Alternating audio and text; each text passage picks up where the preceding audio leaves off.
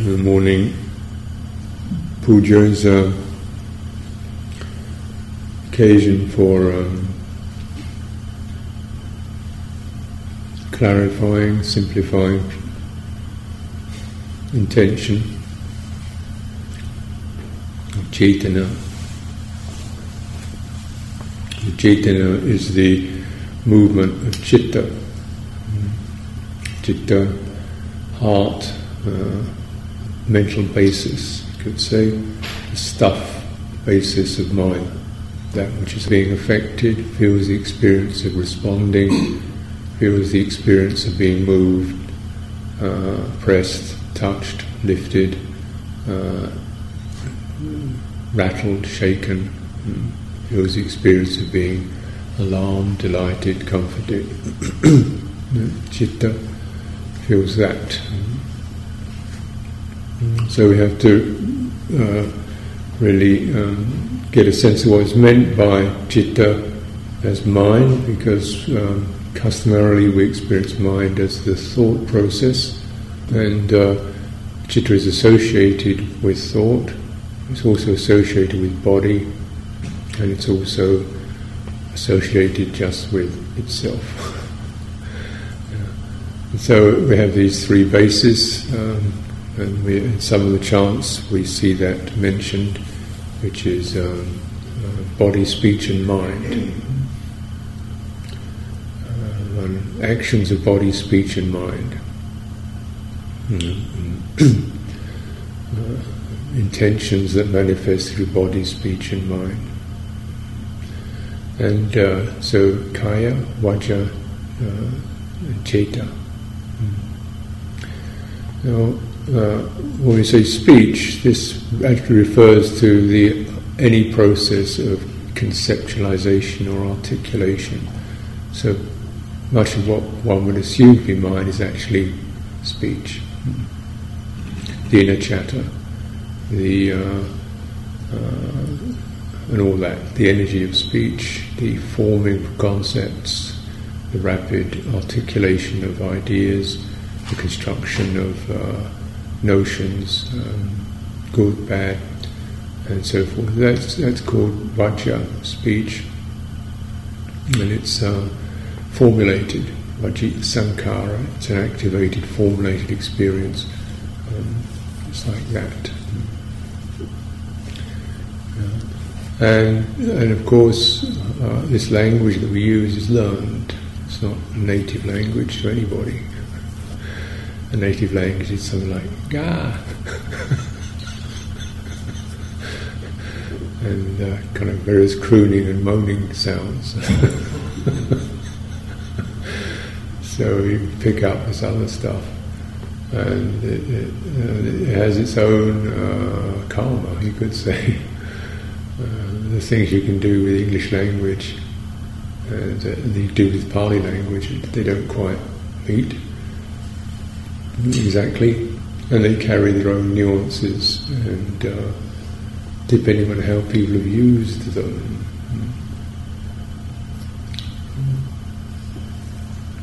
how they've been used, particular nuances that have been implanted into language that we've then taken on. Faith, for example, tends to mean belief, something like belief. Whereas actually saddha is a general lifting of the heart, a spontaneous lifting of the heart with a sense of aspiration. It doesn't mean belief, which generally means the bonding of the citta to a particular convention or culture or person.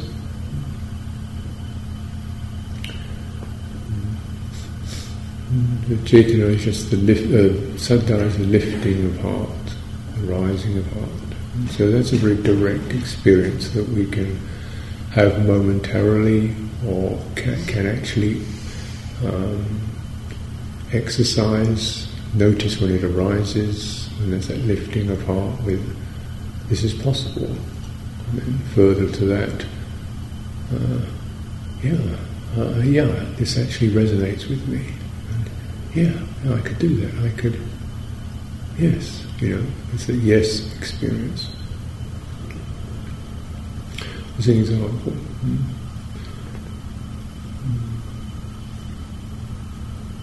Much of language is now that which is conducted between the eyes and the thought process. We read it.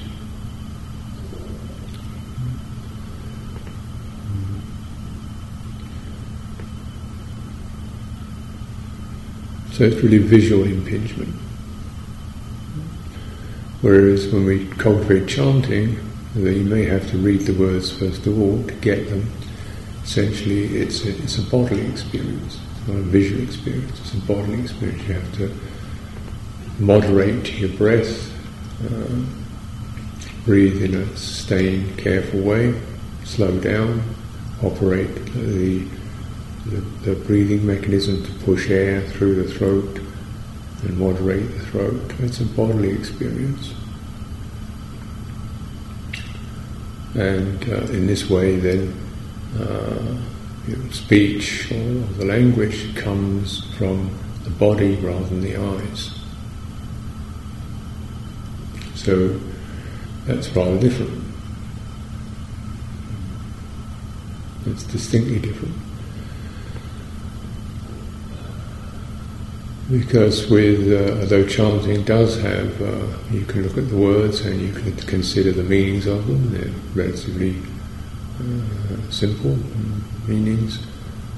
The main experience of chanting is of feeling a subtle bodily quality associated with making sound, resonating. And lifting. It's a lifting energy.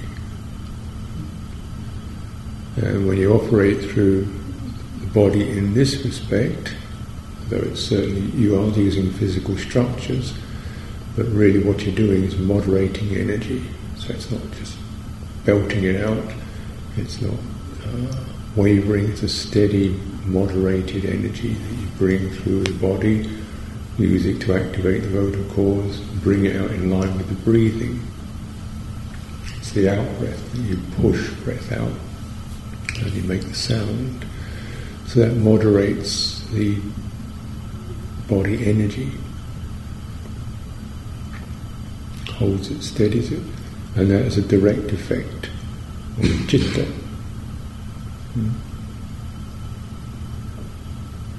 That's why in some traditions there's a lot of chanting, or even bhajans or chanting is the main thing, and you can say the same word over and over again, or the same phrase over and over again. Mantras, prayers, the same thing over and over again, till it's not just the words, the meaning of the words, the thought of the word is something, but essentially it's the energy of producing those words, that's what we're looking for. That's what we are tuning into. Bringing it up, bringing it forth, opening, bringing forth. And voice, of course, is one of our most intimate and characteristic features. We all recognise every voice is different. So it's something also quite could say personal or specific. People can get quite embarrassed about how well or badly they sing or chant, because it's taken so personally. And so we chant in a group, everyone is giving a little bit of themselves into the group and offering. So it's both a personal offering, the revealing of one's voice, the using the body in this way. So there's all these kind of qualities that go along with it.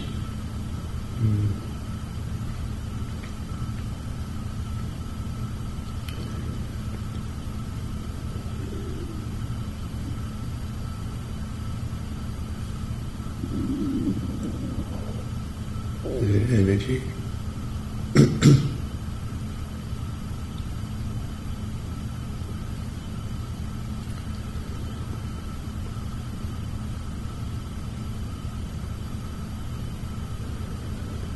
And that's slightly distinct from just the literal meaning of the words that you might get from reading it on the page. The experience is different reading on the page.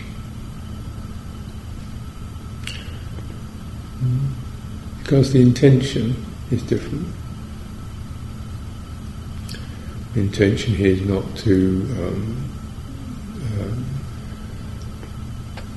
use a lot of thinking. Intention is to use the body and to offer one's voice with a certain nuance or meaning of praising, rising, respecting something we value highly. Awakening, truth, integrity. So you could get the meaning of the chanting just down to that, really. Honouring, awakening, whatever that is for you. Whatever you put into that word. Honouring truth, whatever that is. And those things are described in the chant, and honouring direct practice with integrity. So it just means that.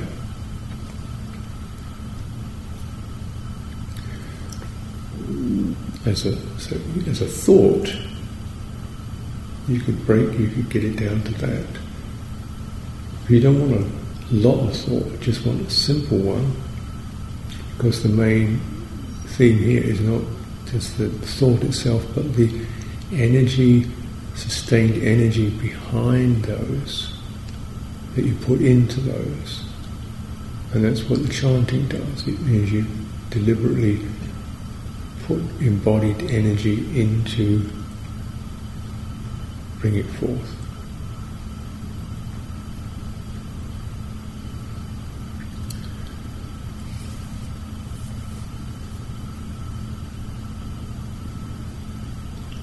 So it's both associated with a particular set of thoughts or concepts, but also slightly distinct.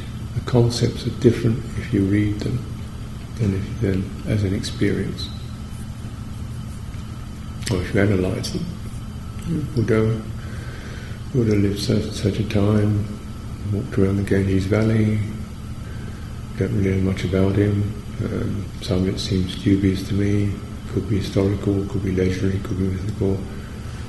Some you could do that, but that isn't what it's about. It's about the icon, the image,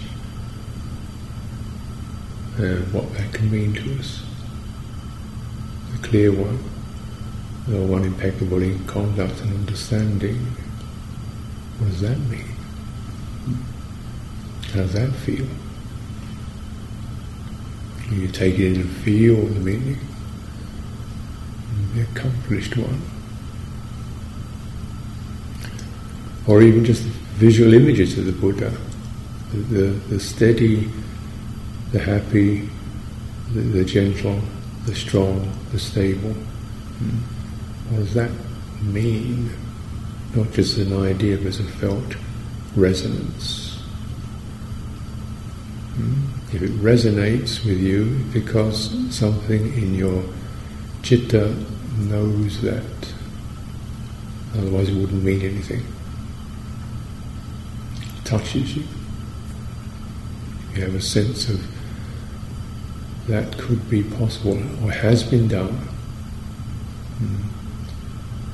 Human beings know what truth, honesty, integrity, purity, what they mean beyond the words. And so it's this, you could say, redressing the verbal experience with straightforward intention, heart, energy.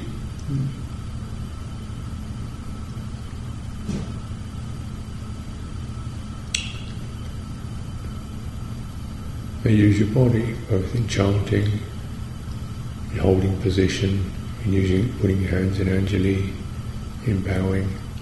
It's so, that means it's just much more than just sort of thinking a few ideas. You're really living it out in a ritual way.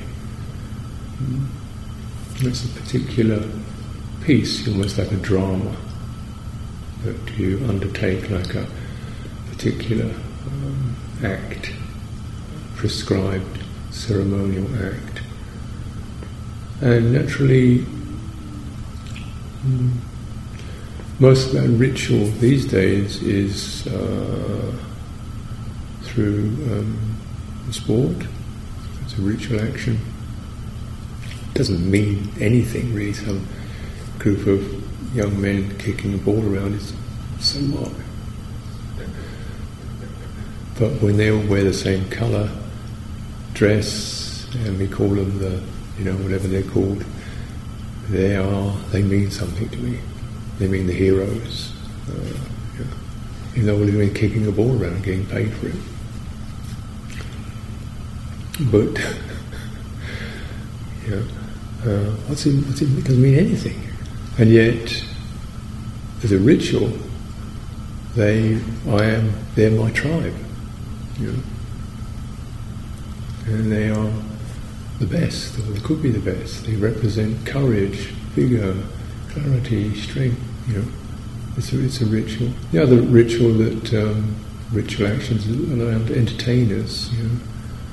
What a rock star represents. The free, the brave, the courageous, the sexually, whatever. These people are just human beings, but they become on stage. When we have a stage, the person on stage carries a huge charismatic charge, and we attend the ritual of that and feel empowered and charged with that experience. So it's definitely there in life, but it's more or less left the spiritual arena. We tend to, particularly in Buddhist practice, you tend to, this is about getting away from the ritual into clear understanding and process. So a very interesting experience when I was teaching in France a little while ago. And so in France you have, of course, multicultural, so you have a lot of Muslims in France. And then you also have Vipassana tradition and Tibetan traditions and Zen traditions.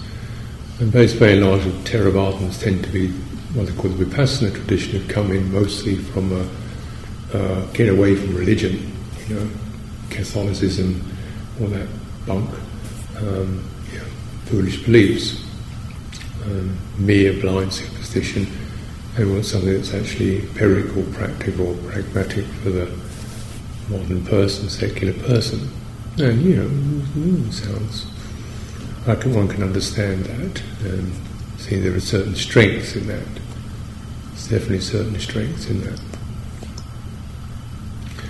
But on the retreat, some people were of that dispensation, of that nature, or inclined that way. But also there was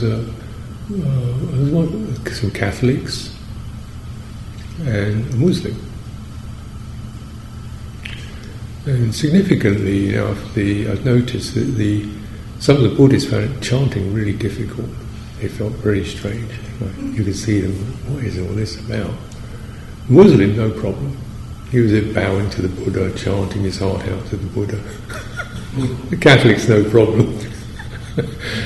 I used to be called Jesus, now it's Buddha. Okay, we chant the Buddha. But the Buddhists were going, what is all the meaning of this? And the Muslim said he prayed every day, prayed 5 times a day to Allah, I guess. But to him, he didn't have any problem with this, because it's just a salutation of whatever sacred is. It means you sing to it, and you bow to it, and you make offerings to it, whatever you want to call it. So he was quite comfortable with that mode of expression, even though the meanings were completely alien. You might say alien to his normal verbal expression. So, but then some of the Buddhists were saying, well, what was the point of chanting all these words in a foreign language you don't understand, somebody who's even there? Praising the Buddha. Well, yeah, I can't see any Buddha. Because you take it to the purely sensory level, like what you can see with your eyes or conceive with the thinking mind. You say, no, it's a play. It's a drama. It's a ritual. It's a different kind of reality where it's as if there is Buddha, or just imagine what it would be like when you dress up for a pantomime or something. You're there, and so not to trivialise it, but people do this, and in that way they, when you really get into an act, you become what that act is about, and you get empowered by it. By what that means. So in a way we are taking on some of these attributes ritually, rising, lifting to purity as a felt experience. What does purity mean to you? What does integrity mean to you? How do you feel it? Not just as an idea. Because this is the territory of citta. Citta is affected by words. It doesn't actually produce words. It produces perceptions, impressions, senses, delight, warmth, threat, irritation, forgiveness, love, fear. It produces these moods, and it produces the perceptions that trigger those moods, or affected by perceptions that trigger those moods. So we use things like darkness or light, or candle, small light, or sound, steady sound, the impression of steady, sustained human voices as an impression. Could be, this reminds me of Sunday school singing in the choir. Oh no. Yeah, I never did that, so I don't have that problem. But if we come to, this is the sound of the human being, and you know what it's like to be a human being, right? Everybody's like that. Different mixes of the same, mottled picture, and then that in us which desires, urges towards the good, and you resonate with that. It's very helpful to establish the quality to get a sense of cetana, intention, volition, as a felt impulse rather than a thought. Because the English word again doesn't quite do it. Intention in English means a considered plan, perhaps. My intention is to, I thought it out, figured it out, got it planned out. That isn't what cetana is about. Cetana is the basic movement of citta, the impulse, the energy. When you believe in something, or you desire something, or you hate something, or you love something, something moves and surges, and rushes, and drives, or sustains. That's cetana, that's the movement of citta.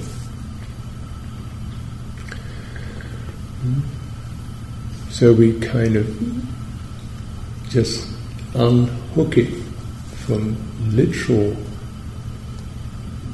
read language, written language, and go back into heart expression.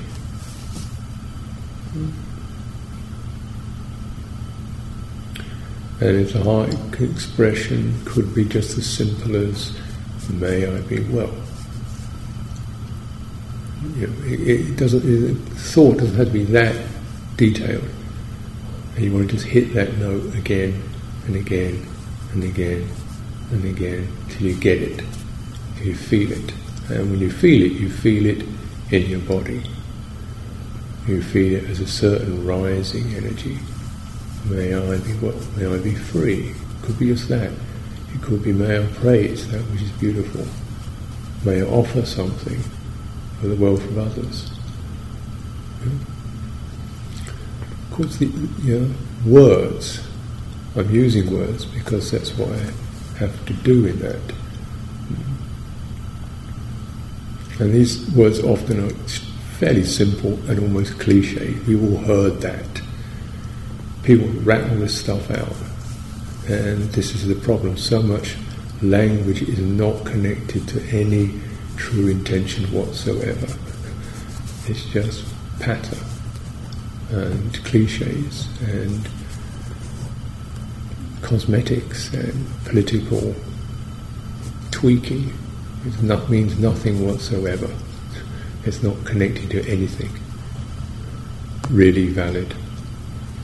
When you put it on a page, it doesn't have to be connected to anything. Paper doesn't have any intention at all. It's just paper. You put it on a screen. The screen doesn't have any intention. It's just a screen. It's got no moral quality to it at all. It doesn't feel anything. When you put it in a body, it feels. It cannot help but be felt because it's in a body, therefore it's felt. So you even take a simple word like Buddha, awake, awakening, wise, pure, compassionate, whatever. You take even down to one word, and what does that feel? Till you get something with the resonance. Phrases, bestows blessings on me. I don't see anybody doing that. What would it feel like? Just play with it. What would it feel like being given a blessing, being seen, acknowledged in a benevolent way? Seen, truly seen, deeply seen, all of it. All of what you are, deeply seen, acknowledged, blessed, rather than analysed, criticised, compared, measured. Blessed. What would that feel like?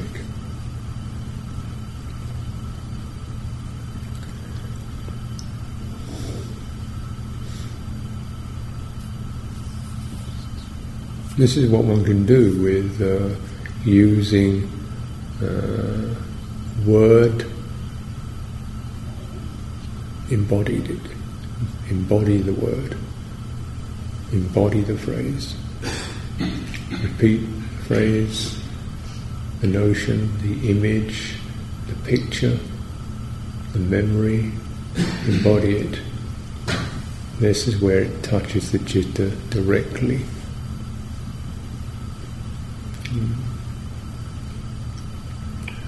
Citta is not a physical thing, it's not a verbal thing, but it is affected by these. And when the verbal medium is so confused and meaningless, it's all message and no meaning,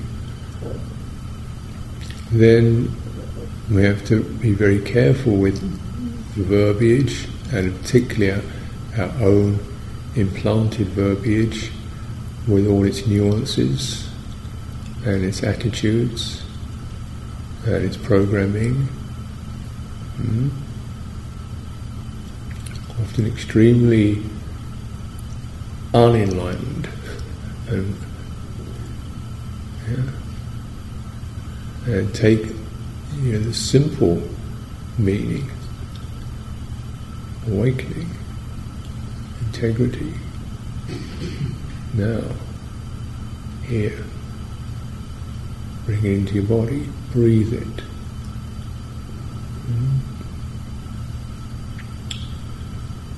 What would it feel like?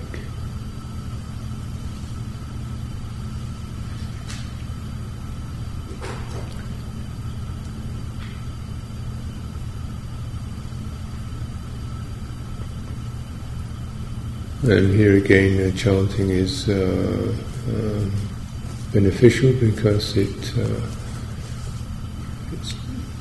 to push through the abdomen, and to chant you have to open your chest. Drop your shoulders, open your throat, open your chest. So there already is another powerful signal. When the chest opens, that's heart. So this is not a forced, massive pressure, it's a gentle opening of the chest, opening of the throat. And these two areas in particular are the areas that are often quite closed through tension, fear, and very susceptible to any signal of that nature. When you get the threat experience, your chest closes, your throat closes. When you get the suppression experience, you shouldn't be that way. Your throat closes, your emotions are held back. If you get a lot of those messages, you shouldn't be, then those areas of your body become extremely